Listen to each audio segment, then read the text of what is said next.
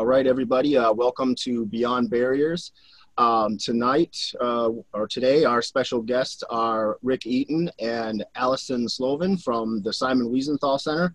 Welcome, Rick and Allison. Thank you. Glad to be here. Rick, well, actually, we'll start with Allison. I just wanted, for the listening audience, for those that don't know about the Simon Wiesenthal Center and the work you all do, Allison, could you give us a little bit of history on some of the things that you guys do?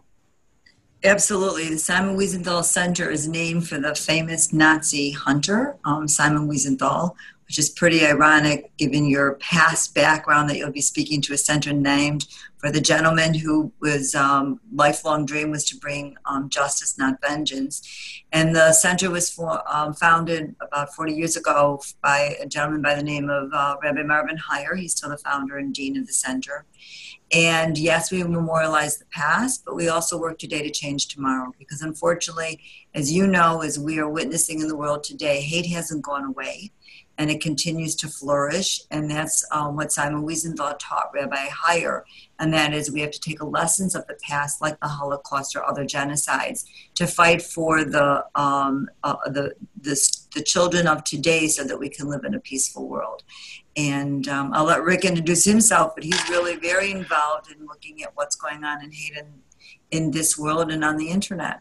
And that's a lot of what we do at the center to try to bring it down.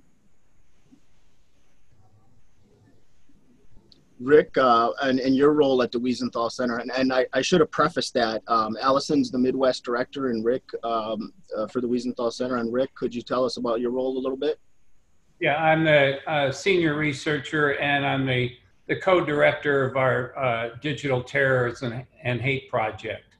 I've been with the center for 34 plus years. So when I started, we didn't even have digital media. We barely had computers. So my job started being, subscribing to publications, newsletters from the Klan and white supremacists and Tom Metzger and other people. And that then morphed into other things, including obviously the digital world as that came along, and actually going to some meetings and finding out,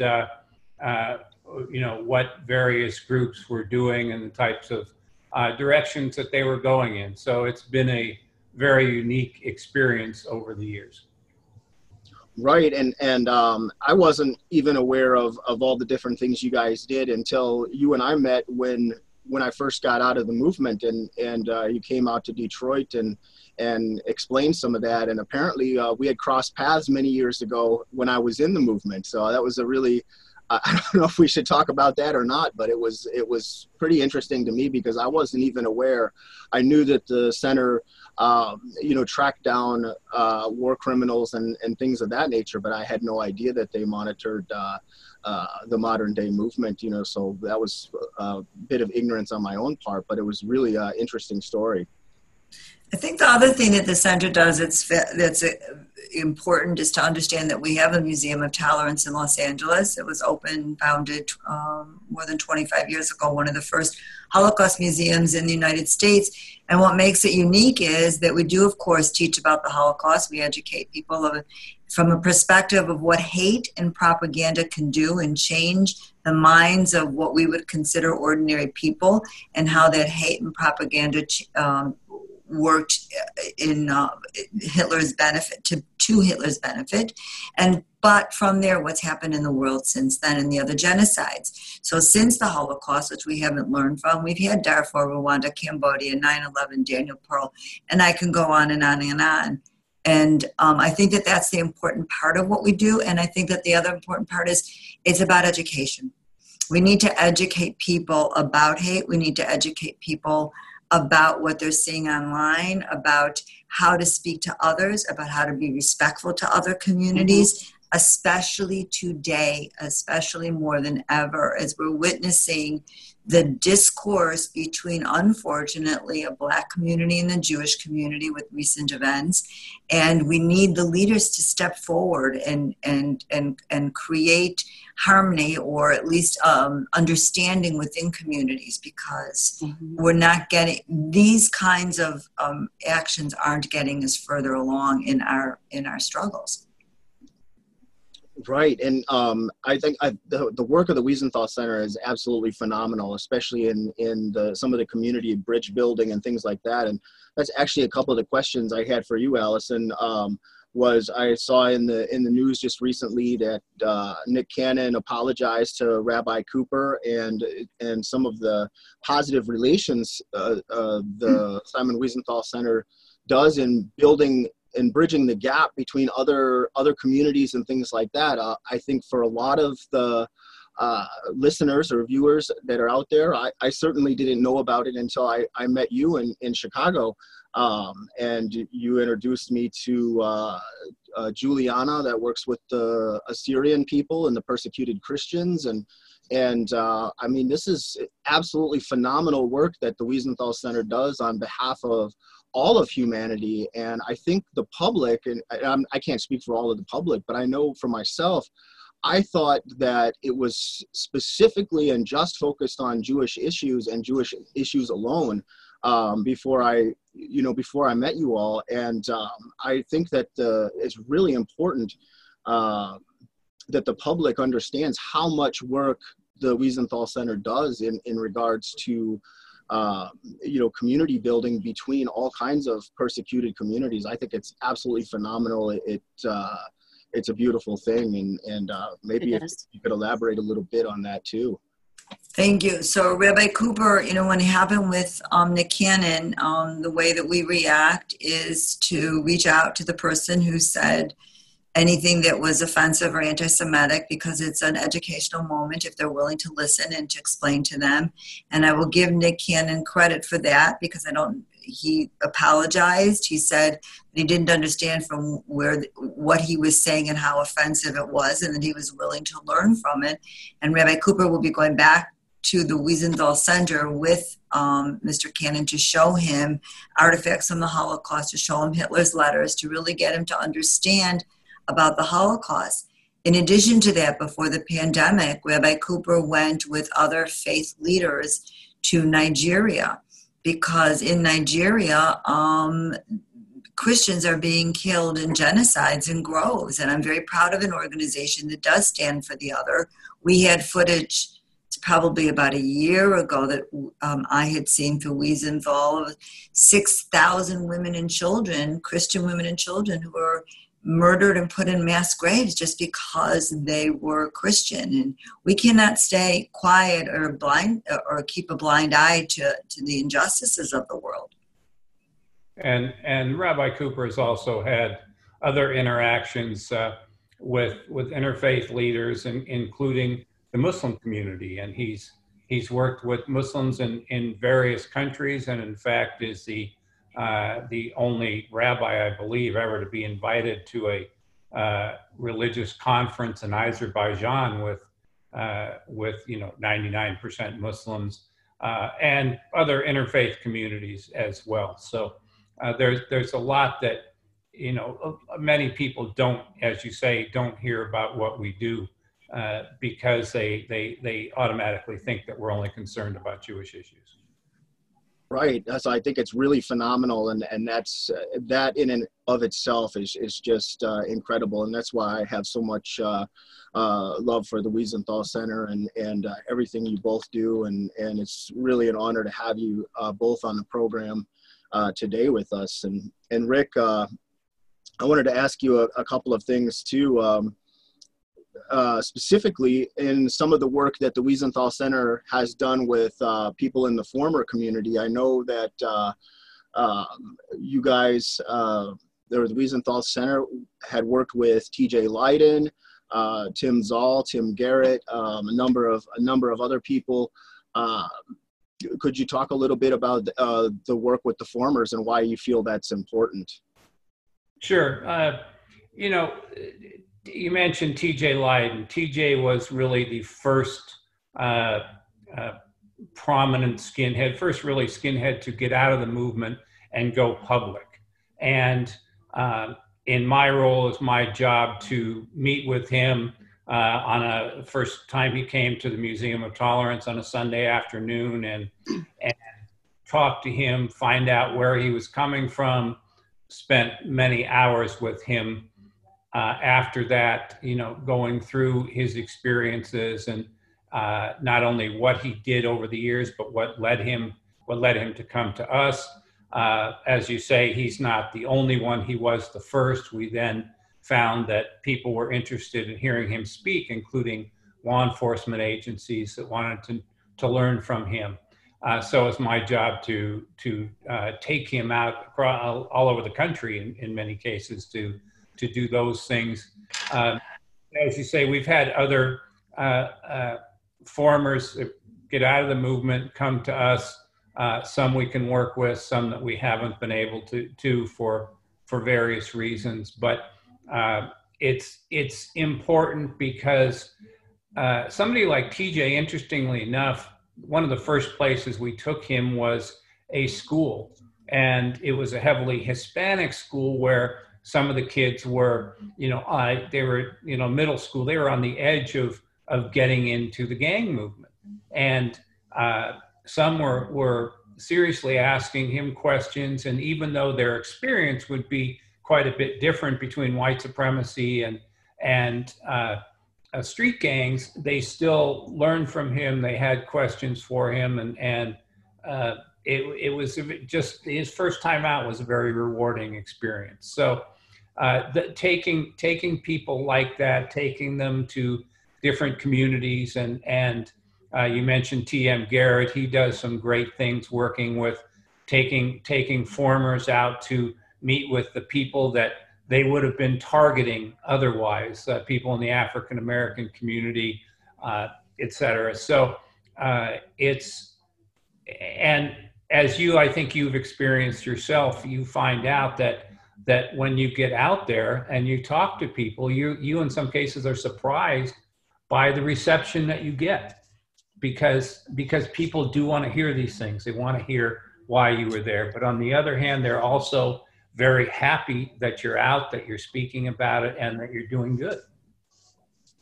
Yeah, absolutely. I mean, for me, I have to say, the first synagogue that I had ever been in my entire life was with you guys in the Wiesenthal Center, and it changed my life. It was so moving.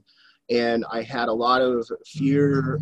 I don't like the word fear, but I had a lot of concerns or worries going in there that, people were going to be a certain way, all these old biases and things from the past. And even to this day, I don't think I'd been hugged by so many people in one room in one day ever. The outpouring of kindness and love and support that I experienced there was the exact opposite of everything that I had believed before when I was involved in the movement. So again, it's another reason why I wanted to have you guys on the program, was to discuss some of these things and to let everybody know how moving that is and how life-changing it is. You can, a lot of times with people, I think in general in society, you meet people and you get a negative vibe from different people, or you get positive vibes from other people. And there was just so much love and support there. It really was really quite an awakening. Allison, you could maybe talk a little bit about that day. So actually, Jeff, I was thinking of you a great deal in the last 24 hours with this whole story with Nick Cannon, because he has asked for forgiveness, and he has gotten a great many people an outpouring from, for example, the Simon Wiesenthal Center, who thinks, as Rabbi Cooper said, that this is sincere and he's willing to learn. But I also know that when I posted on Facebook about his conversation with Rabbi Cooper, and that he is asking for forgiveness, many people on Facebook from the Jewish community responded to me, we shouldn't forgive him. Do you really believe him, etc.? And I thought of you, Jeff. I thought about you a great deal at that point. And I said to people, he deserves forgiveness. Who am I to judge? I'm not God. We as Jews specifically believe in that concept of asking for forgiveness and for allowing it. And I know that you thought that that was a profound moment for you at the synagogue because you felt that you were on your journey from the Jewish community to have forgiveness. Unfortunately for Nick Cannon, people are skeptical. I feel badly about that. And then the other tide has turned on him, and I'm sure this has happened to you in your experiences as well. And that is that there are people in Mr. Cannon's community who have told him he's sold out and that they're angry at him and that he shouldn't ask for forgiveness from the Jewish people. So I think the last statement I read just recently from him was, I'm done, goodbye earth. I think he's going off of social media because he's taken so much abuse on the other side from community members who don't believe it's real or feel that he's sold out. So your journey at the synagogue, which I hadn't known when I met you was your first time in a synagogue, was real. People looked at a man and said, we see the compassion on your face. I also would believe, Jeff, that in your journey earlier when you became part of the National Socialist Movement, if you had met people that had reached out to you, you wouldn't have fallen and slipped so far into it. And I think that people have to understand that many people fall into hate groups or gangs because they're looking for family. And that's what, though they're espousing hate, that's what this becomes to people who are by themselves. And all of a sudden you're part of something, and then you buy into it because you want to be like them and be part of the cool kids. So I don't know, but I think, forgiveness is a different journey. And you and I had an email exchange. And I said it was easy to forgive you because though you espoused hate, from what I could tell, you never practice it. You didn't kill, you didn't beat up people.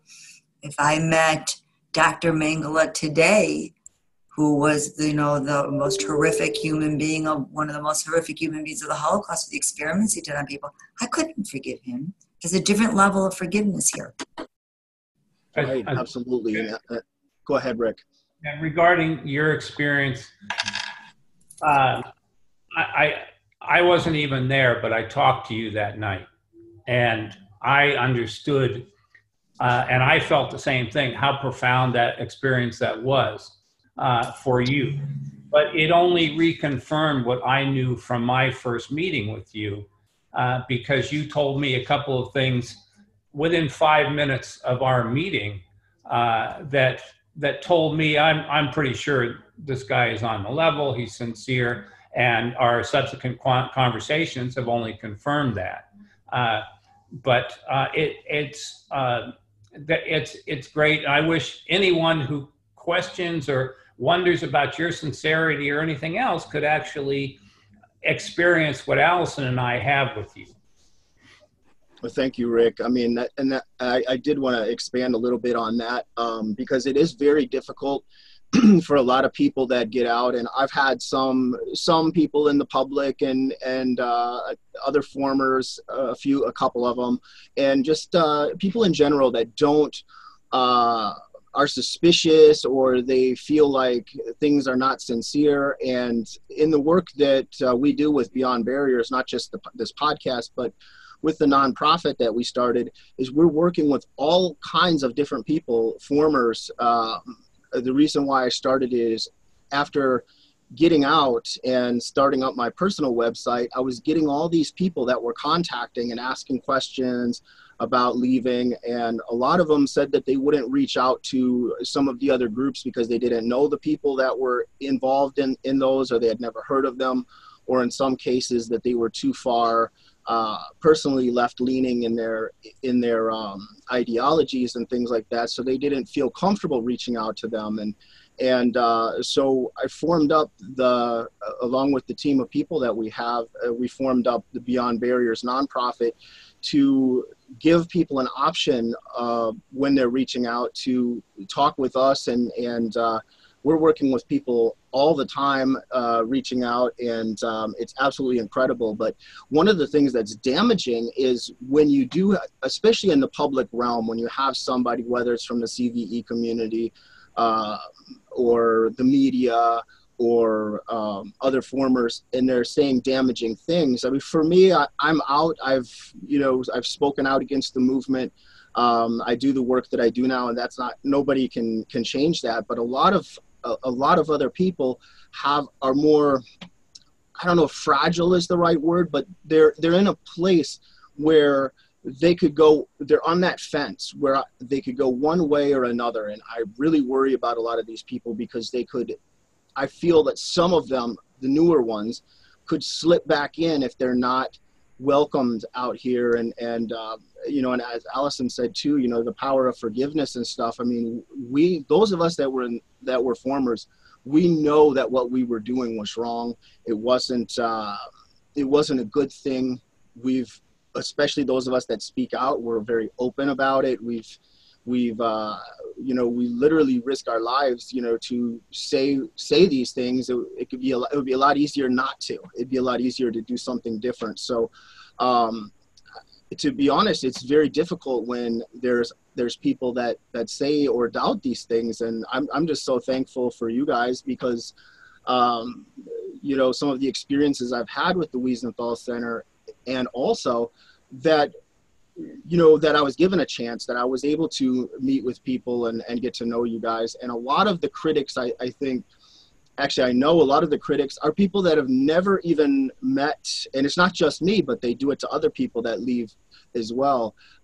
They never met these people. They don't know them. So how can someone, it feels almost, to me, it's almost as polarizing as being in the movement and saying, all the Jews are bad, all the blacks are bad. It's the same thing. It's almost like it's just as intolerant, where they're saying, hey, they're not sincere, or they're not sincere enough, or they haven't gone far enough or done enough things, and they doubt you. And I don't know if either one of you have any thoughts on that.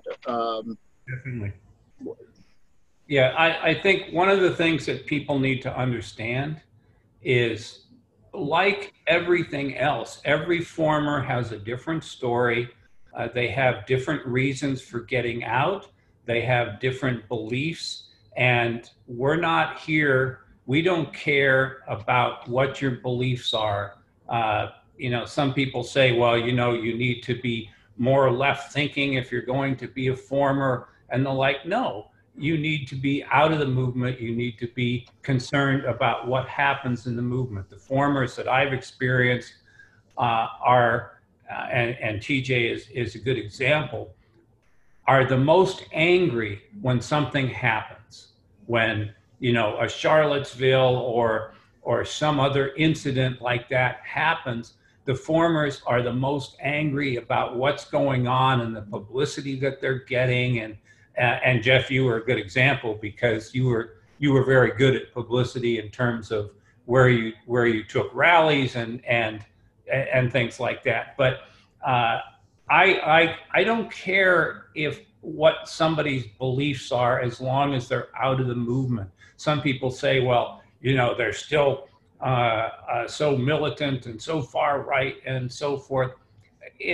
Everybody has to find their own level at some point, and even those that if they're out of the movement, I think they'll come around to understanding both sides. That's all anybody asks, is understand the other side from where you were initially.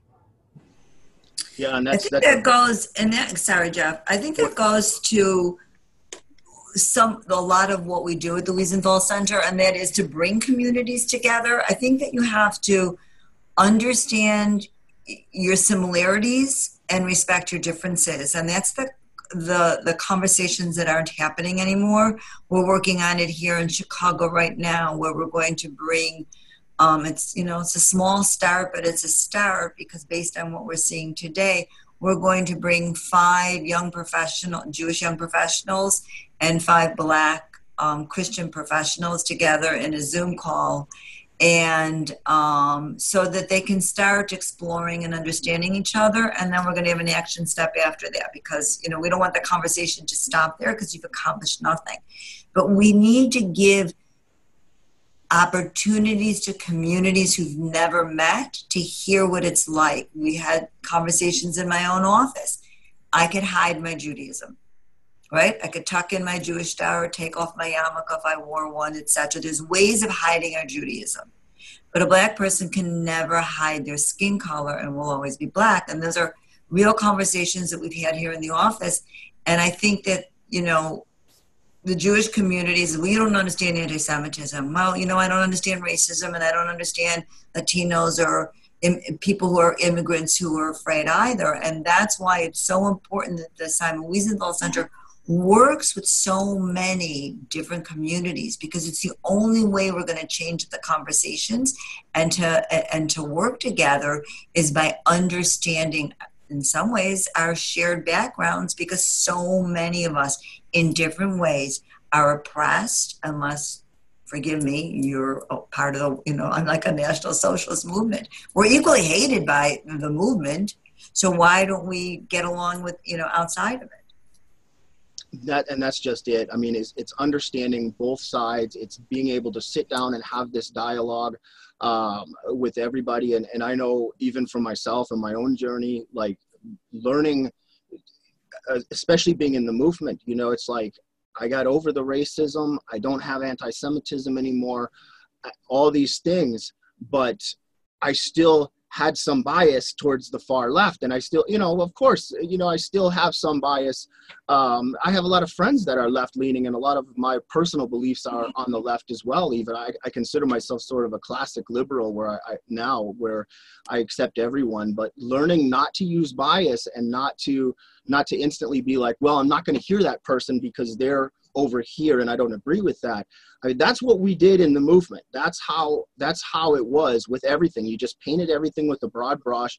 All these people are communists. All these people are Jews. All these people are Blacks. And this horrible, closed-minded bubble, echo chamber, where you're not listening and you're not hearing what other people have to say. And I think as a society, and even starting in elementary school, if we just, as you said, Allison, having more experiences with people from other backgrounds. And it's not that I didn't have an opportunity, it's that I closed my mind to it. But as a young person, as a child, I grew up in an all-white area of Minnesota, and I just didn't have those experiences. And when I got older, I closed myself off to it, like many other people do that are trapped in these, whether it's the far right or a cult or a gang or another form of extremism.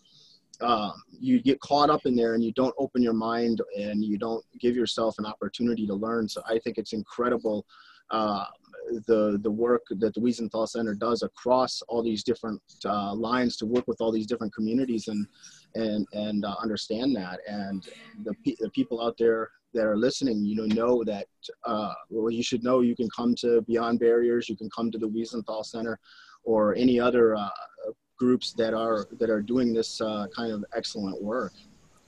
Jen? I think that one of the conversations we should have, however, is that, especially today in a pandemic and people are quarantined, the work that Rick Eaton's doing is really extraordinary, because students, children, adults are on the internet and they're seeing racist remarks or they're in chat rooms where someone's saying things, and it's easy to say, oh, you hate Jews, I hate Jews. You hate Blacks, I hate Blacks. And again, it's another way of guiding the conversation and the hate, so that maybe I didn't hate these people, but now I'm listening to, I've got nothing else to do. I'm on the internet. So wait, maybe there's validity to what they're saying. So I would say that, Rick, I'm sure that you're seeing a great deal more hate on the internet, especially during the pandemic, the quarantine that we're all experiencing. Oh, absolutely. And we've got not only that, but also with all the other social issues that have been going on. It's absolute chaos out there. It really is. And it concerns us to the point where we have, as Allison knows, we've been working on a program to take into schools. Well, we've also been doing some of these programs about social media and the perils in Zoom conferences with students and groups of young people, that, keeping that going until we can actually get back in classrooms and talk about this, because as Allison said, the online reinforcement is just, it can be chaotic. So, Rick, are you seeing quite an uptick in radicalization online right now in the work that you're doing? It's interesting because it's hard to say, because not much else is going on. You don't. For example, I keep going back to this, but take what happened in Charlottesville. Leading up to the 2016 election, you had a new generation which came along, the alt-right. You had a lot of young people that were getting online, and they were posting things, and they got excited about what was going on, something that they really hadn't done with elections prior to that. And those people got active online through 2017, leading up to Charlottesville. They got active in terms of actually going out to places. And the week before Charlottesville, I had a local group show up at a talk that I was giving. People that have really never been activists. There were a couple of leaders that obviously had, but here are all these people that really hadn't. And then after Charlottesville, they tended to drop off, said, well, this isn't exactly what I got in for. Right now, with this pandemic and not many things going on publicly, it's a little hard to say just how deep the radicalization is. I'm sure some of it's out there, but until we get back to some kind of normalcy to know, what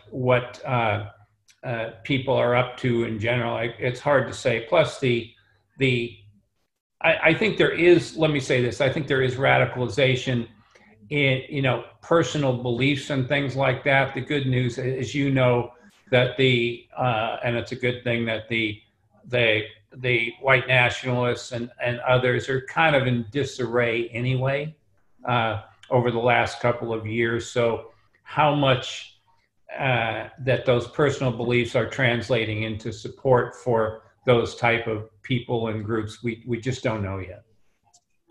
Well, and another thing I want to mention too is the Simon Wiesenthal Center does, for the listening audience, Rick and I, as you recall, we were on a panel there in California called The State of Hate. So the Wiesenthal Center does outreach to people, policymakers, and things like that, to try to make change, not just at a grassroots level, like what we've discussed about bringing different communities together, Muslims and Jews and Christians and Black and white and so on and so forth.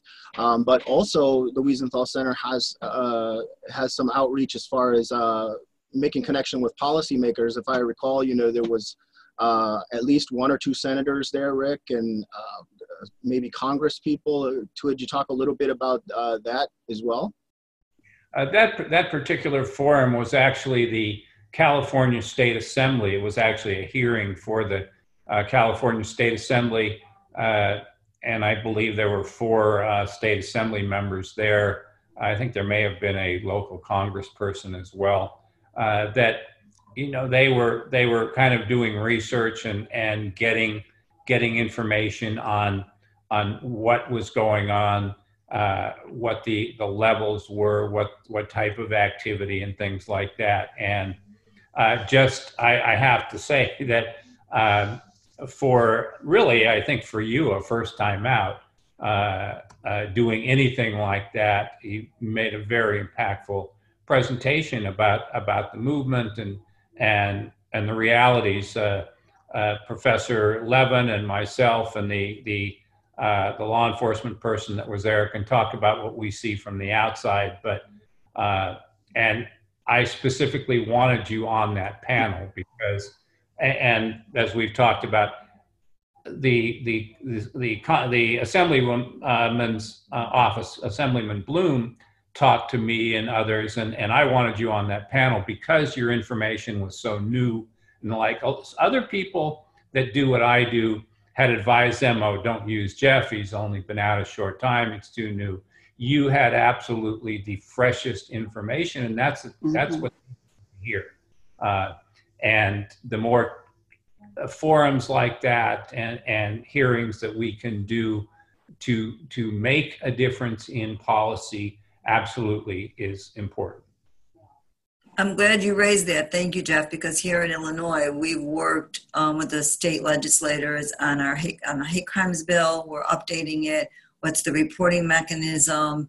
What constitutes a hate crime, etc. We were, obviously, it's been delayed now because of the pandemic, but that's something that Illinois is very concerned about, and the governor has taken great leadership in the legislators, and we will continue to work on it. It actually began was begun by a Muslim woman who came to a legislator, and then that legislator reached out to us. So we do take those things very seriously, because there has to be reporting mechanisms, or even if a police officer arrests someone for a hate crime, we have to make sure that they're calling it a hate crime, and that if they do call it a hate crime, then what happens in terms of prosecution, and it does change that. So legislation in those arenas are extremely important to us. Thank you. And Jennifer, I know we haven't heard much from you because we're not seeing you on the Zoom, but do you have any questions and or anything you'd like to add to the conversation? I've just been enjoying the conversation, listening very much. And I just want to say thank you to both of you for the work that you do. It makes my heart happy, and I greatly appreciate it. And it's just so important, so very important. Thank you. Thank you. Can I share one last thing for a minute? Of course. So, we're hoping by September, literally, to roll out the first in the United States for the state of Illinois, Mobile Museum of Tolerance. And that is going to be a bus. It takes everything that you learn within the Museum of Tolerance in Los Angeles, and it's going to be converted into a classroom that will roll up to the schools, because, as we all know, people don't always live in diverse communities. So we're going to bring the diversity to the community and have these hard discussions and teach the civil rights and women's rights and LGBTQ and anti-Semitism and civil rights and all of the things that are important in these conversations. It is a wonderful educational tool. I'm very proud of the state of Illinois for supporting it. And then stay tuned. One day we'll get you on the bus. And you'll see that I anticipate that other states are going to want this kind of educational experience as well. That's excellent. I remember you talking about that when we met in Illinois and met with some school teachers or people from the public school system and things like that. And I think it's a fantastic idea. I think it's something that I agree. I think it'll probably be replicated in every state across the country eventually, because, you're bringing the message directly to the people. It's incredibly grassroots. It's incredibly important. And, I think through education, through dialogue, and through experience, we can really change the world in a phenomenal way. And people can see that this isn't about race or religion or all those things are important to different people and everything, but that we're one human race, that humanity as a whole, even though we have some of these small differences, whether it's in religion or race or ethnicity, all these sort of things, which are important to a lot of people, but that we're all really the same and that we have so much more in common. And if we can just bridge those gaps and create an understanding between all the different people of the world, the world's going to be a better place. We don't need any more Holocausts. We don't need any more genocides. We don't need the polarization that we're seeing between, even in the country right now, the Republicans and the Democrats. Everything's so polarized that people are not having dialogue. People are not having, these incredible and important conversations. And that's why I'm such a staunch supporter of the Wiesenthal Center and the work you guys do, because you're trying to bridge those gaps. You have been bridging those gaps for a very, very long time. And a lot of it is unnoticed, I think, by the general public. So any opportunity we can get to platform, I know this is a very small platform for Beyond Barriers and the podcast, but any opportunity we have to show the world that the wonderful work you guys do, I think it's so important. And when you talk about like unsung heroes or people that are not often recognized, I think a lot of people in the peace building community that are working with these interfaith commissions and bringing people together are not recognized a lot of times because there's so many negative things going on in the world. So I think it's incredible the work that you guys are doing, and it's so important, especially for people like myself that had been those polarizers, that had been those divisive individuals in the past. It's really meaningful to know that there's groups and missions and people like yourselves that are engaged in this and have been for a very long time. I'm new on this side of things, and you guys have been.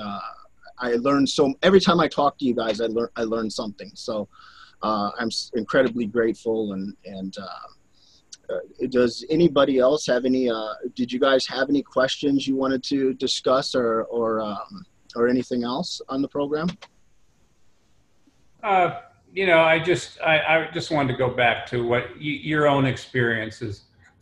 Personally, I just get extremely annoyed when I hear about the things that happen and people that question your beliefs, because as what you just said, we're trying to build those bridges, and somebody like yourself and Jen who have been experienced this movement.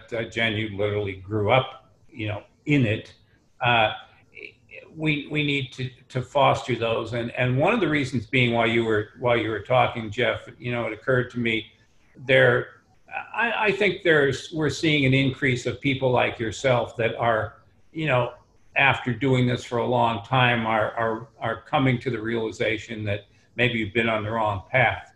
But unfortunately, as you know, there is a steady stream of new recruits that that come along age, I don't even know what started with 14, 15, so forth, and that there's always those people that are going to be influenced. So sadly, this work goes on, and there will always be new young people ready to try this out, if at least for a while.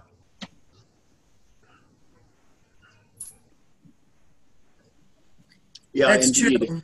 That's why it's so important to educate them against. Exactly. Yeah, that's what I was just going to say. That's why it's so important. Even if you're not, your home isn't racist at all, that doesn't mean that you shouldn't talk to your children about it. That, you have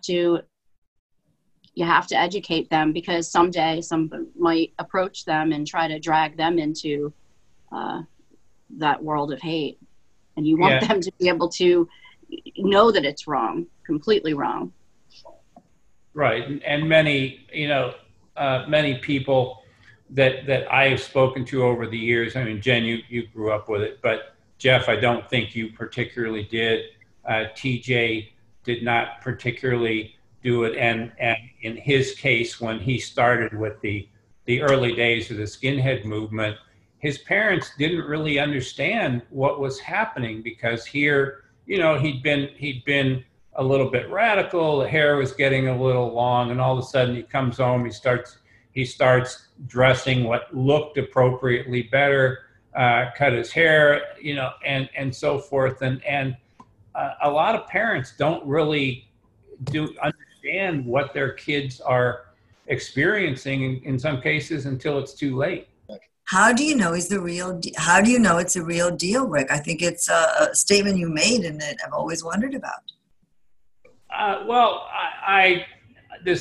some people may say this is not the way to go, but having done this as long as I have, and I think that I'm one of the longest running researchers in this field that is still doing this.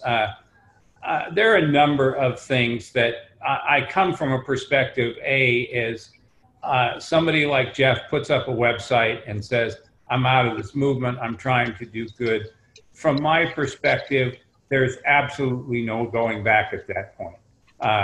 And if it does, automatically is going to be hated by both sides, because you're not going to be trusted by the people in the movement. Yep. And people like us are going to look at it and say, well, you said you were getting out and then you're going back, you're not really committed.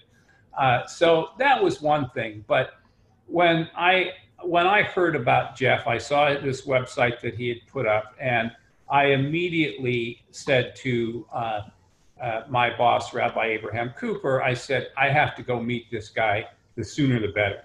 And I think it was probably 3 days after I saw your website that I was sitting with you in Detroit. And as I said, in the first few minutes we started talking, you related a story to me, and I don't know if you want to tell this story or want it known, about your mother. And that was similar to the stories that I had heard from other people such as TJ. And that pretty much told me that I'm getting the straight story here. But it was also, we sat down for a long period of time, I think something like 3 hours that night. And whatever I asked of Jeff, he gave me straight answers and did not, as far as I can tell, pull any punches. And that, I think I have a little bit of sense of this after 34 years. So, we lose Jeff again? Nope. Oh, there you go. Technical difficulties. No, that was really great, Rick, and thank you so much for sharing about that, because that is one of the complications, I guess you could say, of leaving, and that a lot of people don't think about. So when there's those people out there that say, hey, this person's not out, or things like that, once you start doing this, especially from the movement's perspective, you are the absolute worst traitor in their minds than anything. I mean, they feel like it's the ultimate betrayal to speak out. And even if you're not, I don't say anything that's horrible, I don't think. I mean, I'm out here preaching peace and all that, but because I speak out against racism and hate, it definitely draws the ire of the people from that scene. I mean, I've gotten death threats from far right and far left since I've been out, so it's unfortunate that people have to behave that way, but really, when you're out and you're publicly out, I mean, it's one thing, like for a lot of the people we were discussing earlier, like a lot of the people that I'm working with that are kind of, a lot have left, and there's others that are kind of on that fence and they're in that process of leaving. And if they haven't gone public, those type of people can slip back in, but once you've gone public, there's no going back. You can't go back into that life and things like that. So it's incredibly harmful when there's individuals out there that doubt, or that especially publicly say things against people that have chosen this path, because it's an incredibly difficult path. It's the right path to be on. And it feels good to be doing good things and preaching peace and solidarity and unity and all those kind of things. And it's really important. And it's to me, I feel like it's a duty for me to kind of repair the damage, fix the damage I've done from my past by helping others, and maybe in some small way, making amends for the mistakes and sins of the past by fixing things and doing the right thing. So it's not an easy path, but I feel it's the right path. And it's not the path for everybody. A lot of people, when they leave, they just want to quietly go on with their lives and things like that. And that's really good too. You know, that's fine. For me, because I was so public and because I was a known figure in that world, I feel like it's more of a responsibility for me to preach tolerance, understanding, and that everybody gets along and in the peace building sphere here. So it's incredibly important for me to do what I do. But right. You're absolutely right. When TJ got out of the movement and he was the first one to go public, we had a couple of news stories. There was a TV documentary, and we got a lot of calls from other people to congratulate him and said, "Boy, I'm really glad you got out. I got out. I did it quietly." You know, it's not the easiest movement to get out of in the first place. So people, you know, say, "Well, I'm taking a job in Arkansas or someplace," and they go, you know, they get out that way and slip away quietly, and that's fine. But I was a little surprised by all the calls that we did get, wanting to talk to TJ, congratulate him for getting out. Again, just as I said earlier, some were on different paths, but they were out of the movement, and they weren't. Anyone who's out and active and not active is fine by me. Right, and I'm glad you pointed that out too, because you know I was focusing on some of these little negative aspects of leaving. The positive aspects farly outweigh the negative, and you're right. I mean, there was people that I work with now or that have contacted me since I got out that I hadn't heard from, that had been in the NSM 10, 15, 20 years ago, that had just quietly, people just often, it's a revolving door. So there's people that just quietly leave. Sometimes they don't even say nothing. They just left the organization, and all of a sudden I get an email or a phone call from somebody I haven't heard from in years. And there's, "Hey, I saw you got out of the movement. Congratulations." So, I mean, there's an incredible network of people that had made that change, that are out. And most of society, you know, there is those, you know, discussed, like there is those negative people and there's those doubters and things like that. But I believe, and I inherently believe this, that most people, most human beings are kind and forgiving and understanding, and they do want to see good, and they do want to see change and positivity and things like that.